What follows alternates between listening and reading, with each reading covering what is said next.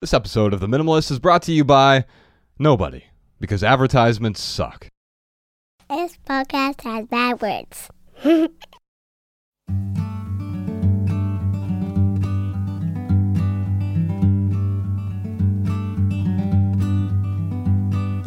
Every little thing you think that you need. Every little thing you think that you need.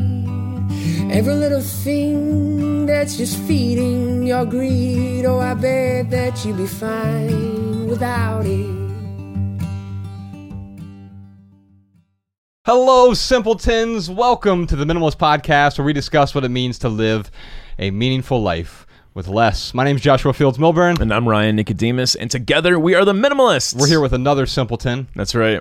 Jamie Kilstein is here in the studio. Hi, everybody. He's back Thanks once for being again. here. Yeah. So we're all a little bit gullible and foolish, and that's why we're all the simpletons, really. I like it. That was also like the first time that I've accepted how I've been introduced because of being self-hating. Whenever people are like, hilarious comedian, I'm like, oh, that's not gonna, let's set the bar lower. And when you were like simpleton, I was like, word. And you're like, I'm down with that. Don't worry, we're the king simpletons. King and king simpleton. Great. Now, Jamie is a comedian. You get to decide whether or not he's hilarious. Yeah. Well, in interviews, usually, whenever I'm set up, like when I used to have to do like, remember like wacky morning radio, where Yes. it was always like Ryan and I have done way too many wacky morning it radio. would be like these yeah. rock and roll stations, and they're like, "It's farting the girl," and then it was just like a bunch of guys like yelling at this poor woman at like 6 a.m. while they like pounded breakfast burritos. Oh my God. They would always, like try to cue me up for bits. And in real life, like I like talking to you guys. Like I like talking about real things. So they'd always be like, "Hilarious man," and then Jamie Kilstein, and they'd be like, "What have you been thinking about?" I'm like, institutional racism, war crime, and it would just get so dark and sad. They're like, wait, that's not funny. Yeah, and then I'd be like, all right, see me tonight at the Chuckle Factory or whatever. So anyway, All right, so Jamie will be at the Chuckle Hut this I Wednesday. will this Wednesday through Wednesday. Now, here's the thing. The reason I wanted to have Jamie on to talk about this specific topic, because it is a difficult topic. In the new book we're working on, Love People Use Things, there's a chapter in there about the truth, and really the truth is one of the most difficult things to talk about. Kafka said that you can discuss the truth only through jokes. That's great. And I mean, I think it's why people like Dave Chappelle or Anthony Jeselnik even, who is an absurdist, or Drew Michael is another one of my favorite comedians. Gerard Carmichael is phenomenal. They approximate the truth through humor. So hopefully we'll be able to use some humor today to talk about a very serious subject. Today we're going to talk about dealing with toxic people. We're going to talk about defining, reassessing, repairing, and also letting go of toxic relationships. Now, I think this is going to be a classic episode. I can feel it right now because this topic comes up a lot. All the questions today, by the way, Jamie, they came from the birthplace of toxicity, Facebook. Yep. Great. So I went to Facebook and I just said, hey, we're doing an episode about dealing with toxic people. And it's probably the most popular thing we put on Facebook in the last month. Oh, That wow. is so depressing. Right? But it makes total sense. But we have so many questions. We'll get to as many as we can here on this minimal episode, and then we'll address the rest on the maximum. We'll get even more personal there. Before we dive into our first question, I want to apologize for my facial hair. You're so cute when you try and grow a beard. I forgot to shave this morning, and so if you're watching this on YouTube, feel free to roast me in the comments It below. looks good. It does. That beard is, it looks like your 16-year-old self growing a beard, which coincidentally, you still look about 16 years old. Ryan and I have been doing this little app that tells us what your age looks like in your photos. Yeah.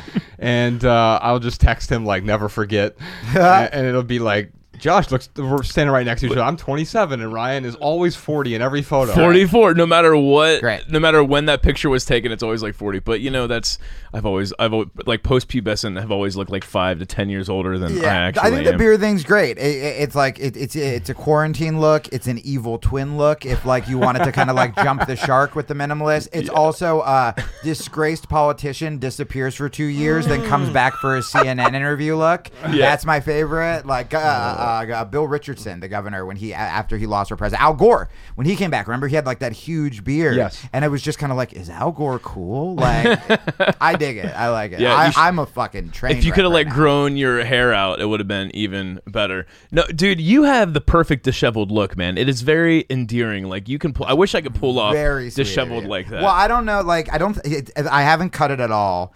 I don't know what to do because I do kind of want to grow it out because I like it messy like this. Mm-hmm. I was talking about this. I did my first shows back the other day, and I was talking about this on stage where you guys know me like on and off the show, and you know it's been very hard for me to just date, and I used to jump into relationships very, very, very fast, but every time I try to just be like, I'm just going to be a guy, I'm just going to hook up, I always end up in relationships. And it's because of what you said, where I had this realization that it's because like, I'm not like hot guy you want to bang in a bar attractive. I'm like baby broken bird who needs to be nursed back to health attractive, where girls are like, we have to help him and like feed him and like he cries to Baby Yoda memes, and it's like I do, and so like that's why I attract. It's that like endearing like, oh, but it's not like, yeah, look at him. It's working we for have you, some brother. friends like that, like our friend Colin, our friend Carl from Minimalissimo.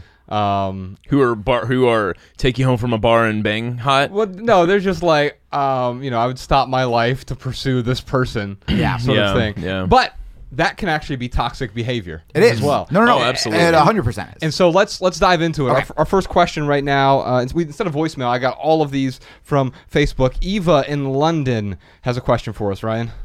What's your definition of a toxic person?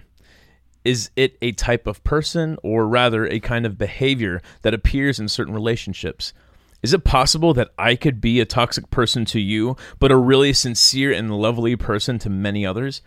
That's interesting. So let me give you the definition of toxic, and I have this in it's the people chapter of Love People Use Things, which by the way I just turned in the third draft last night. So our next book is coming out. Congratulations. I started the fourth draft this morning at about 5 a.m. Perfect. And so the final chapter, it's a relationship book, but it's about the different relationships we have with ourself. So whether it's with the truth or with our stuff, that's sort of the first relationship we tackle in there. The relationship with ourself, the relationship with values or money or creativity or distractions or technology, but then also it ends with our relationship with people, right? And I think one of the things that comes up time and time again is how do we deal and how do we identify what is a toxic person? And so the definition that I have in the book is a toxic relationship is harmful or unpleasant in a pervasive or insidious way. Okay. So a toxic relationship is harmful or unpleasant in a pervasive or insidious way. They could have just said all of Jamie's relationships. Well, I think that's a thing. Like, it's if every relationship tends to end up toxic. Yeah. Now we need to define relationships as well, because I disagree with what you're saying. I mean, obviously you're joking, but like you and I have a relationship. It's not Right. It's not Right. It's not a sexual intimate relationship. Well, now that you got that beard, it is your sexy fourth draft beard. And so I'll dive a bit more into the book a little bit later on, but let's talk about how do we identify toxic relationships. Yeah, well, I think that, the first thing before I forget, Ava's, the very last part of her question I thought was really interesting, which was, can I be toxic to someone in particular? Yeah. I think she might be talking about, and you guys tell me if I'm wrong on this, but you could be triggering to somebody. Sure. Without necessarily like being a toxic person. I think that's kind of maybe what she's describing. Because look, there are toxic people who, as famed philosopher Miley Cyrus says, come in like a wrecking ball and will just like mess up your shit, right? And like those times, a lot of times, those people are narcissistic. They're selfish. They just the kind of people who just suck your life force and have to bring you down to. I mean, I've had relationships where not only were girls jealous of like my friends or jujitsu, but they were jealous like if I meditated. They didn't like if I meditated, like anything that would make me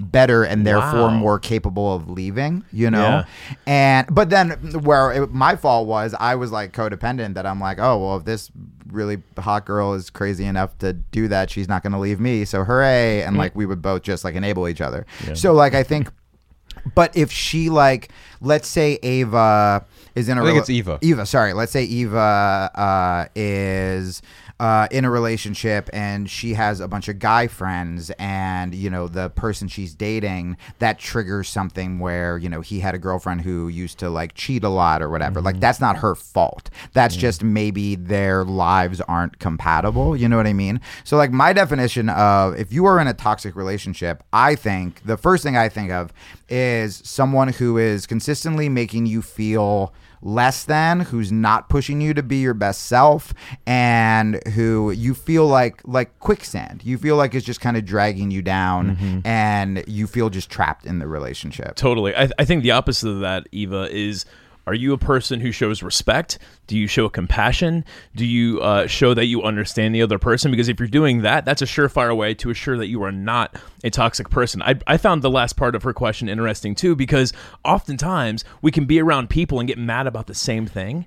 Well, it might be two toxic people who are getting angry about a certain issue, and they're feeding off each other's toxicity. Right. So Now, I'd like to put a pin in that for a second and say it's possible, and I think in most cases I would stop looking for the toxic person, and I mean, we're going to call this episode Toxic People, because there are toxic people, but most of the time a toxic person is really just a series, or maybe even just one toxic behavior. It's just like if we put, if I put a spoonful of strychnine into a stew, the entire thing becomes toxic. The stew isn't by definition toxic, but when I put the strychnine in there, all of a sudden, now you have this poison. I thought you were going to say that is just a toxic behavior. And I'm like, no, bro, that's a toxic person if you're putting strychnine in the stew. Yeah, that's a really, really good point. I mean, you do have people who are just bad people. They feel bad about themselves, and so they need to drag their partner down to their level, and that I would consider toxic. But you're right. For the most part, it is just there are certain behaviors, you know, like I always say his name wrong, but Alain de Botton, or de Botton, there it is. Alain de Botton. He always talks about how in relationships we expect these, you know, we want the romantic comedy, we want the soulmate, we want these perfect relationships. We try to put on sort of an image of what we think they want our best self to look like in the first couple of dates, and then, you know, a month or two and you have your first fight, and sort of you get this like, oh, this like sick to your stomach, like, oh, it's happening again. I thought this was going to be perfect. When in reality, you should look at relationships as being like, okay, here's all of my crazy. What's all of your crazy? Cool. Can this be compatible? Can this work? You know? And I really do like that, because I think that a relationship at its best is two broken people trying to live the best lives they can, and trying to help each other and trying to lift each other. And, you know, I do like that. But you watch enough romantic comedies where, I mean, there's part of me that thinks like romantic comedies are like more dangerous than porn. You know what I mean? Like porn at least has like semi-realistic endings where like, yeah, that's how sex ends. But like romantic comedies, it's like you do like, one of the reasons I jump into relationships very fast is because I'm codependent. But the other reason is I want those stupid romantic stories. I want to meet the girl at the coffee shop in Iowa and somebody just be like, we should run away together, you know? I don't know that you want that. I think that's a mimetic belief, right? Where it's, you've been acculturated to believe that you want that's what I'm that. saying. Yeah, 100%.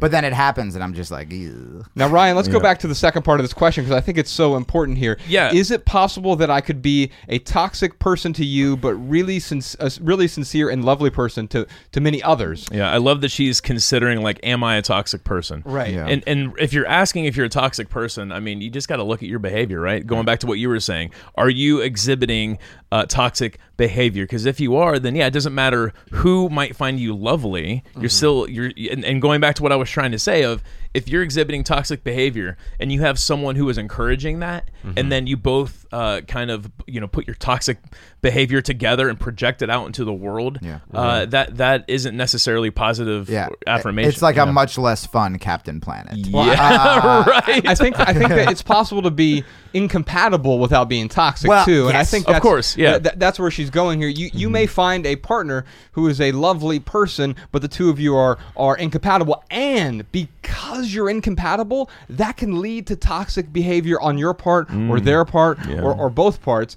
Now, I love what Jamie said a moment ago about how two broken people sort of working together to fix things. If I were to rephrase that a little bit. Now, there's a song that I recommended on the podcast a few weeks ago by Ken Yates called Two Wrongs, and the lyric in there is, two wrongs make us right. Right. And you know, of course, two wrongs don't make a right, but if we're both broken people, we can still enter a relationship and be better off because of it. We often say that 1 + 1 = 2. That's mathematics, right? But that's not always true. 1 drop of water plus 1 drop of water is not 2 drops of water if you combine them together. Totally. And you have to be confident, because look, we know this from social media. A lot of words are being thrown around recently in the political world with cancel culture and stuff that are starting to like lose their meaning. So there is a chance that if poor Eva was in a relationship and trying her best and they weren't compatible and she broke up with the guy, that the guy could be storming out and just go, yo, you're toxic, you ruined this, blah, blah, blah. And it's like, not necessarily. It could just be a bad relationship, and now that is just kind of like a buzzword of this generation, and we're kind of like overusing it, because most relationships, if you dive in or have a recording of a fight, like at some point or another, like each one of you is going to say something toxic to each other, is going to say something you regret, is going to apologize, hopefully. But I think the biggest way you can kind of, if you're just focusing on yourself and you are as confident as humanly possible, the red flags are there. Like when I wasn't confident, when I really was codependent, when I would just wanted to be in a relationship to define me, I remember I tried to have one of those, like, hey, what's your crazy? I'll tell you my crazy conversations. And first date, literally, I like brought it up. I was like, let's just say what we need to work on. I thought it would be like cute. And she goes, well, I get jealous oftentimes of nothing. And sometimes because of that, I've gotten violent. And I was like, I'm in. We moved in. I'm in. 3 months. 3 months we moved in. I was together with her in Los Angeles for 2 years. And guess what? She got jealous, often violent, always of nothing. Let's talk about jealousy, because I think jealousy is a wasted emotion. I don't think there's ever a positive outcome for jealousy. And in fact, write about this in the book. Ryan and I went back and forth on the virtues that make a really good relationship, and I can talk about some of those here. I mean, to me, there are a bunch of different ways you can repair and strengthen your relationships, and there are good virtues like caring and love and understanding and tolerance. We can talk about the good virtues. John, get to the good stuff, to the jealousy. Yeah, jealousy is one of what we call the 13 overrated virtues. I like that. And so there are 13 virtues in our life, and many of them we recognize as being, like, I don't think there's ever room for jealousy. There are other virtues like empathy, which I think there is room for, and we clarified that in the book, but I think it's wildly overrated. Empathy is very far overrated, but we often use the term empathy to mean compassion, and I would even argue that compassion might be underrated. We need to be far more compassionate for other people without feeling their exact pain. For sure. I don't want my dentist also feeling the drill in his mouth as he's drilling into my mouth. Right. That's true empathy. Now let me finish up Eva, because we have to move on, but I do want to just finish out this definition for toxicity, because I think it will set up the rest of this episode really well. So in the book, there's a section called How to Be Yourself. And I like that. That would be a great just book title, by the way, How to Be Yourself. And in this section, we sort of set up toxicity. And it comes right after this section about finding empowering relationships. And so that's some context for you here. Now, you might be thinking, of course, I want empowering people in my life, but how do I know whether a relationship is good or bad, supportive or toxic, growing or dying? Maybe, in fact, by the way, those are two dichotomies there. What's the opposite of a toxic relationship? It's a supportive relationship. There's not room. If you're supportive, there's no room for toxicity, right? Okay, so how do I know whether a relationship is good or bad, supportive or toxic, growing or dying? The short answer is you probably already know. You know. If you're wondering whether a relationship is toxic, it probably is. A relationship is toxic when it's very harmful or unpleasant in a pervasive or insidious way. Does the relationship constantly make you feel sad, agitated, or upset, anxious, angry, or scared, guilt-ridden, chastised or regretful, then there's a good chance it's toxic. But when a relationship is truly outstanding, you don't wonder at all. You just know it's outstanding. It literally stands out. And so I think that's the thing. When we start wondering, like, I've never wondered about, like, is my relationship with Bex toxic? Because, like, there hasn't been any toxic behavior that has led there. Now, Because if you said that, shit kill you. And so, Eva, I'm going to send you, I can't send you a copy of this book because it's not out yet, but we have a book called Essential. It's an essay collection with 150 essays about simple living, intentional living, 12 different areas of intentional living. One of those areas has to do with relationships, and I think you'll find a lot of value in that book. It's called Essential Essays by the Minimalist. If you like our podcast, it's actually our longest audiobook. It's over 6 hours. So, Sean, if you want to give Eva the audiobook version of Essential, or if she wants the book or the ebook version, we're happy to send those to you as well. Ryan, Christina has a question for us. Christina from LA, how realistic is it to expect to find a partner that's on your own frequency? I've got a wonderful partner, but he struggles with untreated depression and won't acknowledge it. He's very good to me, but disagrees with much of my social justice, peaceful, kind, minimalist ways. I love him, but feel drained after spending much time with him. I'm always giving. I want to receive too. That's fair. Yeah. Totally Let me just say this. I'm going to set you up for this, Jamie. I love him, but I feel drained after spending much time with him. I could actually, if you just were to tweeze out that sentence, that sentence applies to me and Bex. In fact, it's the reason that we have a non-traditional living situation, right? And it's because I need copious amounts of alone time. Now, the key has been setting that expectation well in advance. Now, Jamie, tell me about Christina's question here. Is it realistic to expect to find a partner that's on your own frequency? So I think what most people do is they try to force it, right? Because they do... Did you guys ever see Daniel Sloss's Netflix special Jigsaw? No, I've heard you recommend it. You guys would love it. He's such a good comic, and the Netflix special. The last time I talked to him was responsible for causing, I believe, over like 50,000 breakups, like a couple hundred divorces, and it's not him trashing couples by any means. Actually, I think when he did my podcast, he announced that he was actually in a relationship and really happy, and everyone was like, "You son of a!"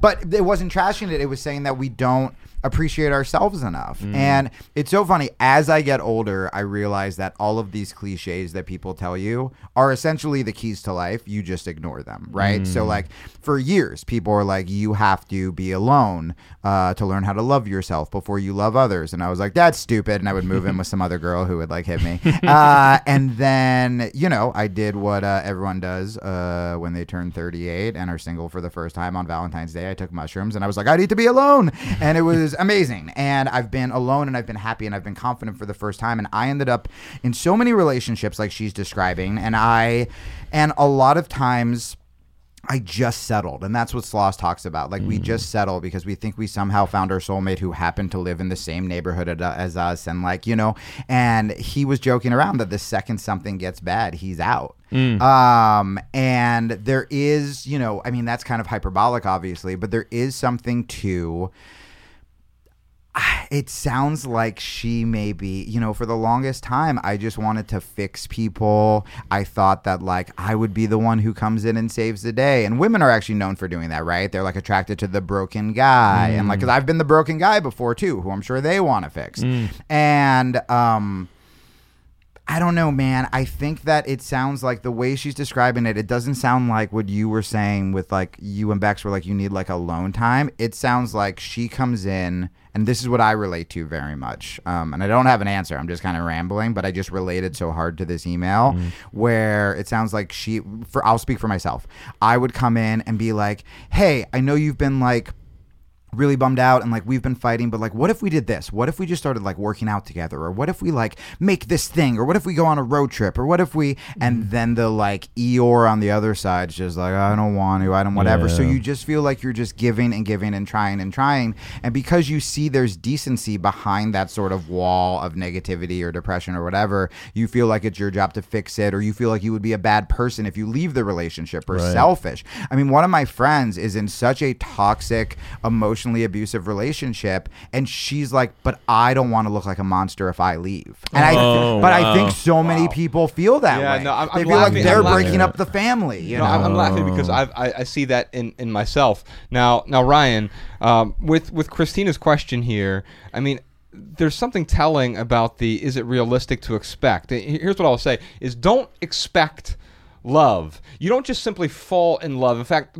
when I fell in love with Bex, you fell in love with Mariah when we stopped looking for it and trying to pursue it in that way. However, I think it's a weird expectation because somewhere around puberty, and it's often because we've been acculturated to do so, we start to expect love in ways that we don't expect other grand things in life. Like we don't expect to just get an education at Harvard, right? We don't have a soulmate diploma waiting for us somewhere. Right. We don't expect $1 million or six-pack abs.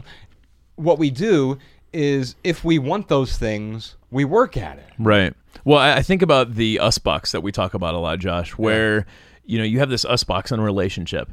And sometimes we give to that us box and sometimes we take from it. Yeah. To keep account of who has given and who has taken is not the best way to approach a relationship, because I think that ultimately becomes like a zero-sum game. Yeah. But in the same token, when you can see that the other person isn't giving to it at all and only taking, 100%. That's an issue. I think if I had to recommend something for Christina, it's not like, okay, this is a toxic relationship, leave your partner. It's more about, like, Christina, you've got to have a really tough conversation with your partner right now. Yeah, that's what I was going to say. And you know what? That's where I was going with the confidence thing, which is for the longest time I would end up in relationships that would kind of bring me down, or that I would settle for, or I'd be like, I want this and this, but I was just so excited somebody liked me.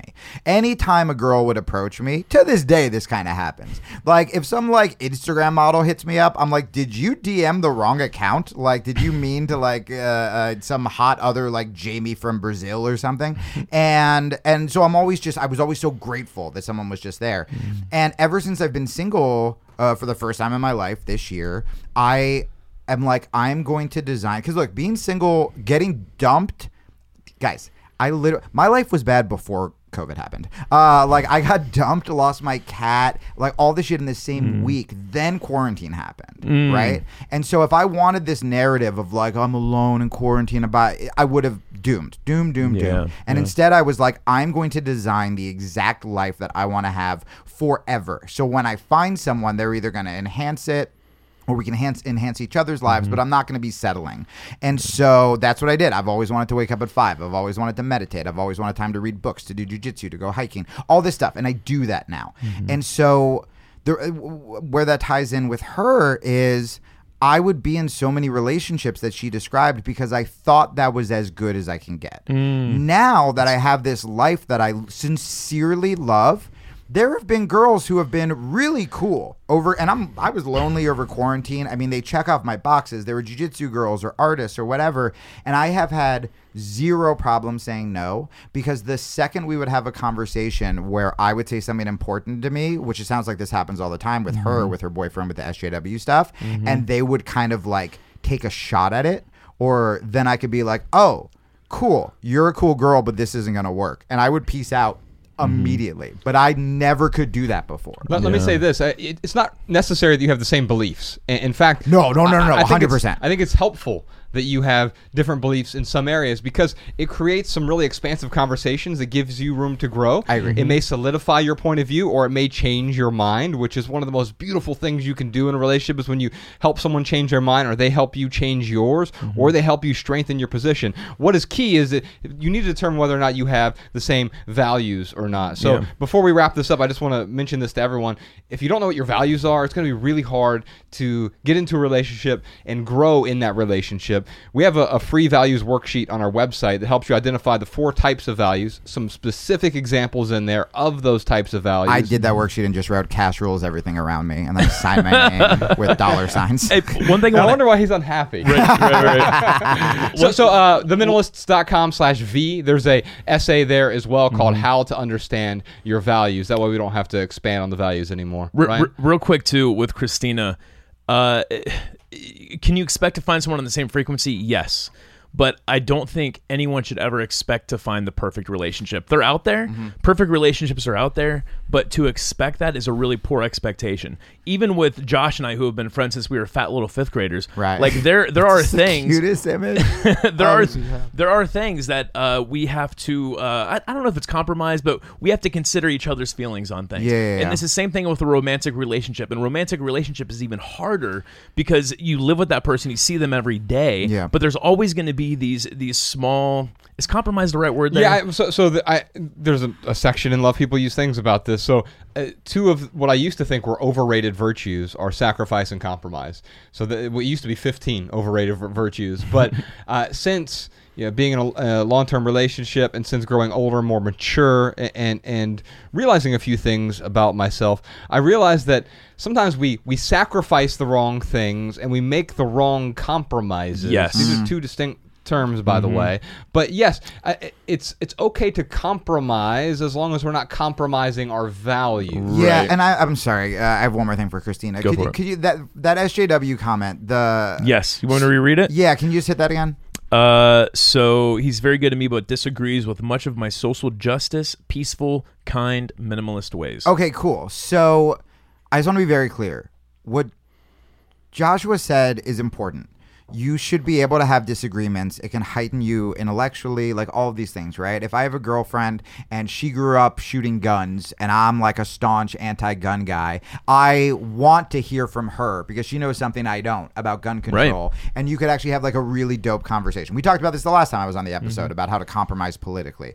However, I've talked to people who listen to my podcast who have written in. And when they have partners that... The Jamie Kilstein podcast. Oh, no, by the way. now... I'm going to have to curse. I apologize. It is now rebranded, and everyone loves the new name. It is much more apt to who I am. It is called A Fuck-Up's Guide to Self-Help. That's good. Yeah, it's pretty great. And the logo is just a cartoon me face down. Like, it's perfect. So if you have a partner that makes you feel like stupid for trying to better your life is where I lose my patience. So if every time she goes, hey, you don't have to do this, but like I watched this minimalism documentary and I think I would feel really better if I like donated my clothes, and he feels guilty for whatever reason, or he starts to project and he goes after her, or if she, or if she really does care about a political issue, and posts about Black Lives Matter or whatever, and he makes her feel dumb for doing it. That is different than disagreeing. I've had women write into the show who have wanted to lose weight and become healthy, and their partners attack them for it. Why? Because they are unhealthy and they don't want to fix themselves. And I think if you don't want to fix yourself, right? Cool.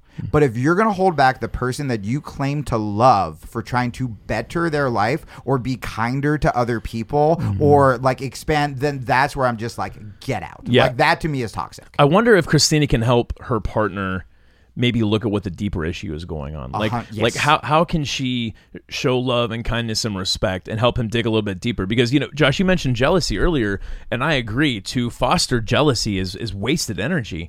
But jealousy or anger or any of those negative emotions, they are signifiers, and it is a symptom of something much deeper going on. So if you can take that jealousy, that anger, that wanting to drag someone down, and really look at the deeper issue, like that's where maybe those emotions, it can be a good idea to just dig deeper with those symptoms. It can be a huge breakthrough, like with the health thing. Like if that guy would just admit, like, look, I've been struggling with food forever, and then maybe they get to do it together. It could actually turn into this really beautiful thing. The problem is when people, that's why just language like that makes something go off in my head. It's when people double down and it's just kind of like, I'm going to be miserable, so everyone around me has to be too, instead of like, hey, this sucks. Let's help each other. Yeah. We have to move on, but I need to get the last word in here. Remember this. You can't change the people around you, but you can change the people around you. And too often, I think we try to change someone. I'm going to make you a minimalist. I'm going to make you fit. I'm going to make you make more money or whatever. Of course, you can't change someone. You can inspire them, perhaps. And that's great. I mean, in fact, she uses that word partner in her question. A great partnership is inspirational, right? In fact, if you were to figure out what does a great partner look like, whether it is your current partner or someone else, Christina, maybe write that down and figure out what qualities. And then, of course, when you go through that values worksheet, theminimalists.com/V, you can figure out what type of values does an ideal partner have, and does that fit your current partner? And if not, let me say this. I'm not telling you to break up with him, but you'll be fine without him. And here's what I mean by that. I would be fine without Bex. I'd be fine without Ryan. I'd be fine without Podcast Sean or Jordan No More. Don't you say Jess. it. Don't you say it with me. I can't. My heart can't take it. I can't live without Jamie. Yeah. Of course not. Yeah. And here's the thing. I think at first that sounds callous, right? We have a rule in our minimalist rule book, 16 Rules for Living with Less, which is a free ebook on our website if you want to check it out. One of those rules is called willing to walk away rule. And in my life, I'm willing to walk away from any physical item. I'm willing to walk away from a habit, from an idea, and I'm even willing to walk away from people. And at first you're like, well, wait, that's really cold. Is that compassionate? And I would posit that it is probably the most compassionate thing is your willingness to walk away, because that means that my relationship with Podcast Sean or with my wife or with Ryan is not birthed out of some sort of pious obligation. Right. It is birthed out of a daily commitment. In fact, Bex and I have this conversation once a month. Hey, do we still want to be in this?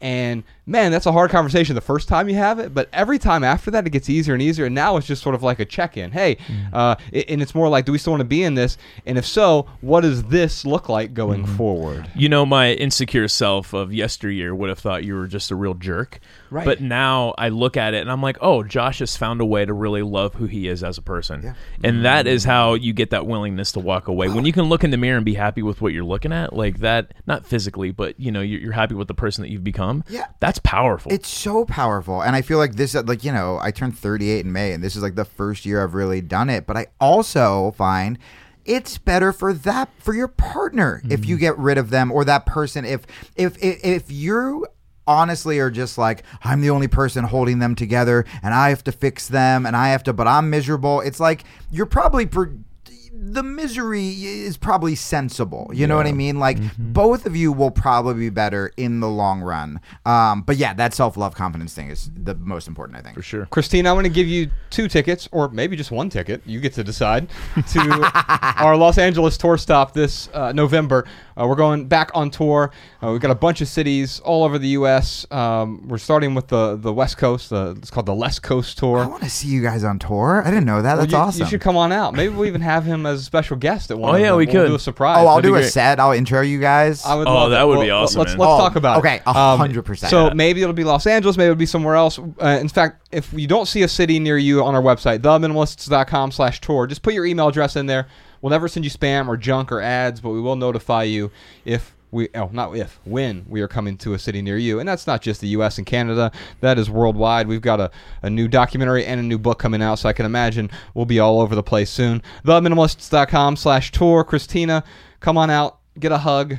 They're free and transferable. Are we hugging on this tour? I mean, I've been hugging a lot recently. Oh, that's right. You're invincible now. That's right. I'm invisible. You guys are the only ones that would hug me in Los Angeles. Which also means if I have COVID, I know it's from you guys. That's pre-COVID, though. Yeah, that was before the pandemic. Right. yeah. Hey, All right, Josh, you know what time Ryan. it is? What? It's time for our lightning round. What do we do during the lightning round? You know what we do? You tell Jamie to shut up when he's going too long. This is where we answer your text messages. You can text your questions and comments to 937-202-4654. You can even text your emojis of what you've gotten rid of recently. That has been really fun. A lot of people are texting what they're decluttering. They'll That's just send this amazing. emoji. Now, those texts go literally to both Ryan's and my phone. So if you text that phone number, 937-202-4654, we respond to as many people as we can, and we even respond to some people on the podcast. Now, Jamie, you probably recall, during the lightning round, this is where Ryan and I and our guest do our best to answer every question with just a short, shareable, less than 140 character response. We put the text to these minimal maxims in the show notes so you can copy and share our pithy answers on social media if you'd like. And now you can find all of our minimal maxims in one place, minimalmaxims.com. All right. Ilzan has a question. How do you deal with toxic people in the workplace? I love my job, but the environment is toxic.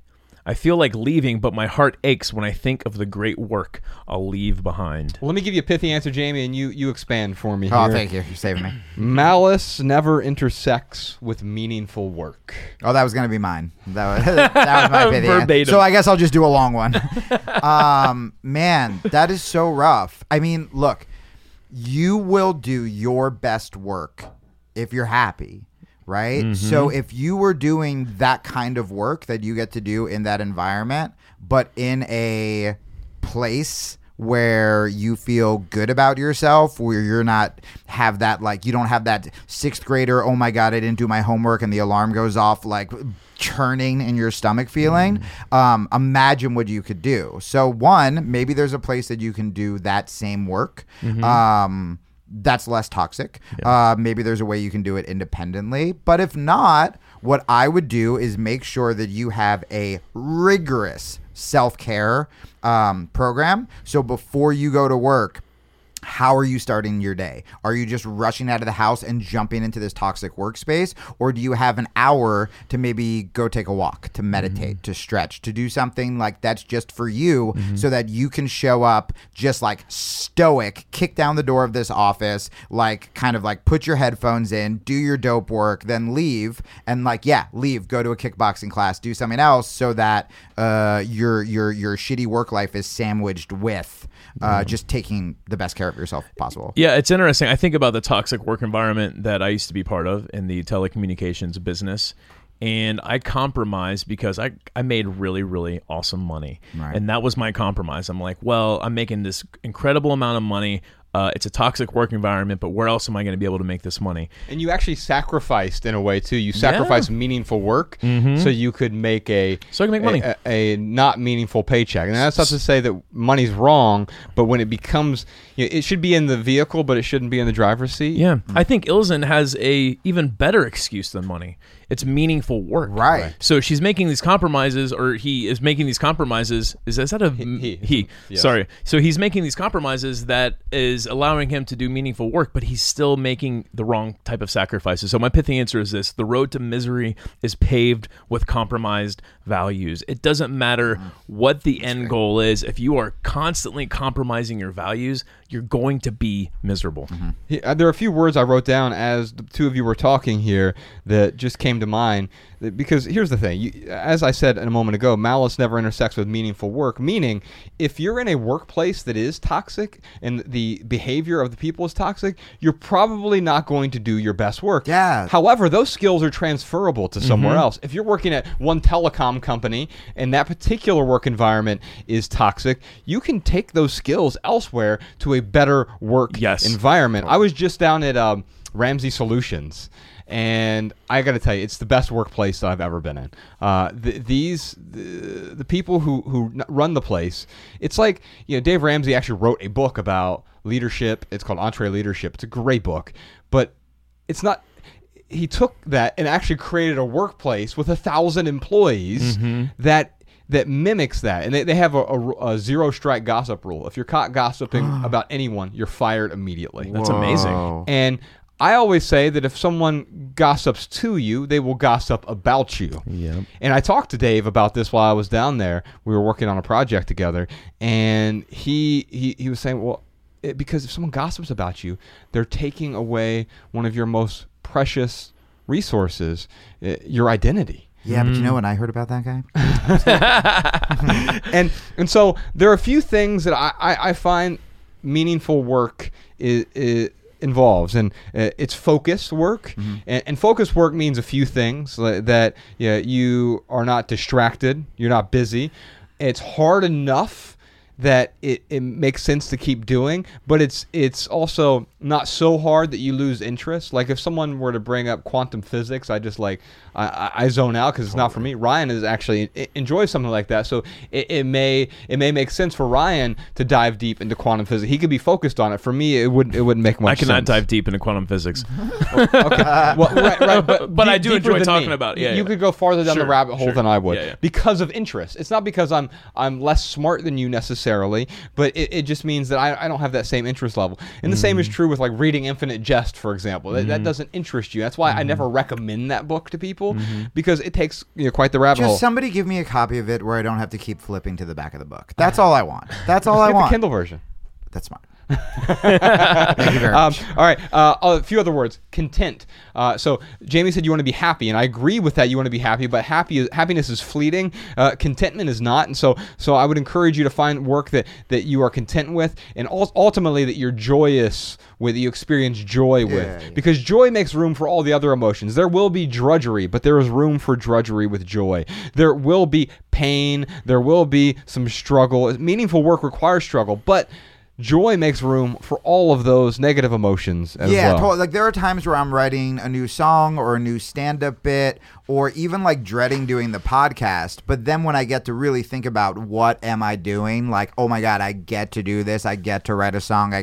Or when I finally hit the right chord or the right word in the punchline, or just start the podcast, then suddenly I'm like, this is dope. Like, it doesn't mean you're going to find something where you're just like happy all the time and whatever, but you should be, your baseline shouldn't be like dread. Right. Tweet that podcast, Sean. Your baseline shouldn't be dread. All right, Jamie, Ryan, before we get into our listener tips and our added value segment today, our added value segment does tie into the whole toxic people thing, so stay tuned for that. Is a Britney Spears song toxic? Oh, I hope it is. Spoiler alert. Actually, no, it's not. But we do have a bunch more surprise questions, and you're going to love these. How do you let go of toxic family members? How do you divorce a close friend? These are so good. What's the difference between a savable and an unsavable relationship? How do you get past the trauma and pain of toxic relationships? How did Jamie overcome his recent battle with suicidal thoughts? Yeah, baby. Still here. Also, we're going to talk about the toxic relationship that Ryan and I had that almost ended our friendship about 10 years ago. Plus, we're going to discuss 2 toxic relationships that I had to end this year personally. Also, you heard about Chris D'Elia's scandal? I mean, you and I were texting about this last night. I have not heard about it. Oh, You haven't? We're going to touch on it. So I've got some thoughts. Get ready to hear Ryan's horrifying reaction when he finds out what happened. Yeah, you're going to be not horrified. good. Really? Yeah, we'll get into it on the Maximal. Also, that and a million more Did questions. his character and you come true? Yeah. Yes. All that and a million more questions for Jamie Kilstein. Oh, and there's one thing. It's on the table right now. You can't see it if you're watching this on camera. You'll be able to see it on the Maximal. I purchased something, Ryan. Don't say what it is because it's on the table. I purchased something. You're a phony. That I shouldn't have purchased this year. And I tell you that I regret it, and I'm going to get rid of it, and I'm going to tell you how on the Maximal. You'll never episode this guess week. what Josh is going to declutter next. So is Click this here it? to find out. Am I saying bye to the non-Patreon people? Yeah, well, just wait a second. So, All right. I was going to be polite. I was going to say thank you for supporting the minimalist. I had this sweet thing I was going to say. Forget it. I don't want to hear There's your room for that, but we're almost there. Yeah, all right. Okay. So this week, that's all that. The rest, everything, all the questions we just discussed, those will be on the Maximal episode this week. You can check out. It's on the Minimalist Private Podcast. It's a completely separate podcast, and it's just a couple bucks. And it's the most honest way for the Minimalist to earn an income because we don't believe in advertisements. So we make money only if you find value in and support what we create. Head on over to theminimalists.com/support. By the way, that also keeps this 100% advertisement free. So thank you to all of our Patreon supporters. Head on over there to theminimalists.com/support to subscribe and get your personal link so that our private podcast plays in your favorite podcast app. Ryan, what else you got for us this week? Here are some voicemail comments and tips from our listeners. Check them out. My name is Nick Kozan from Evansville, Indiana.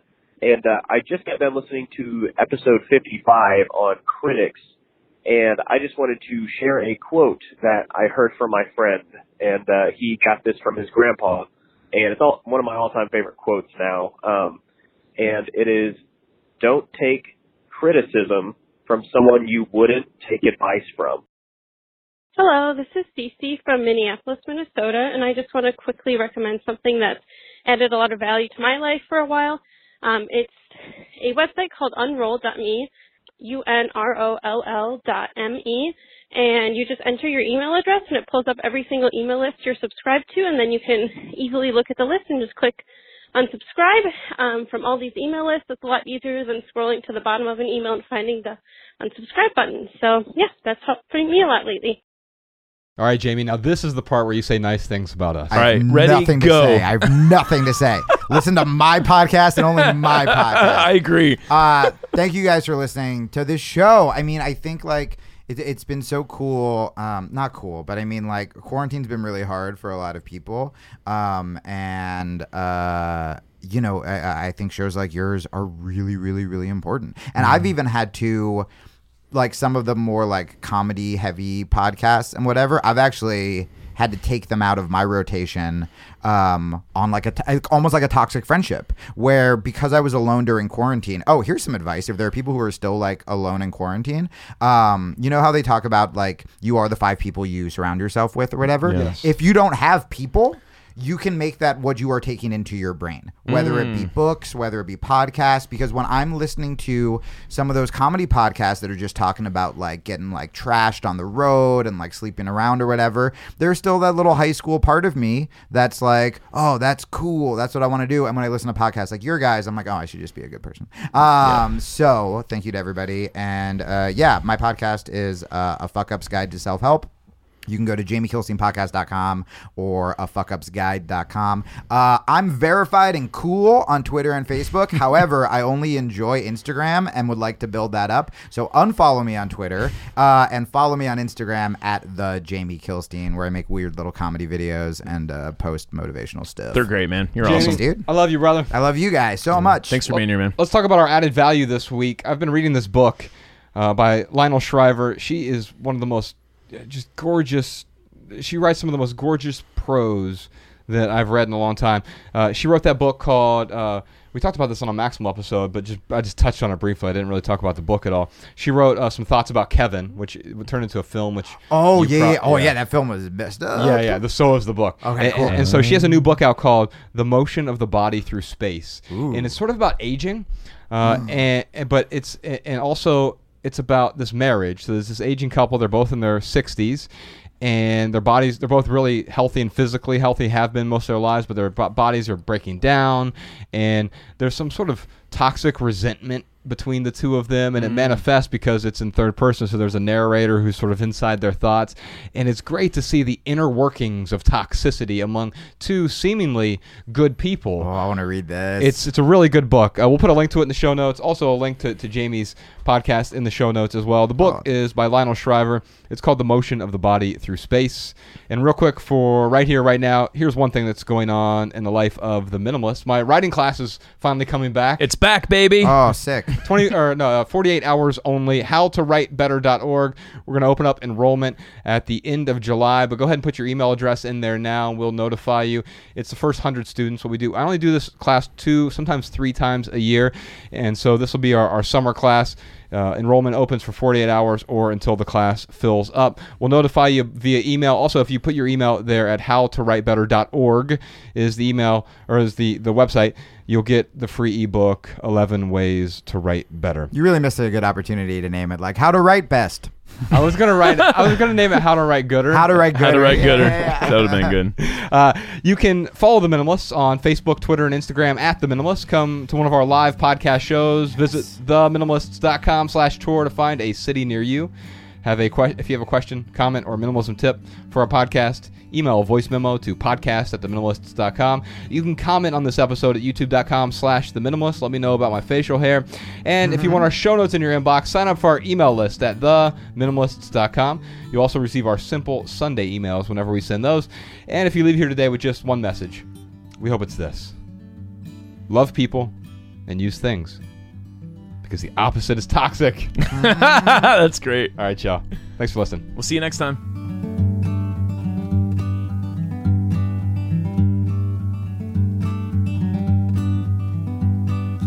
Every little thing you think that you need. Every little thing you think that you need. Every little thing that's just feeding your greed. Oh, I bet that you'd be fine without it.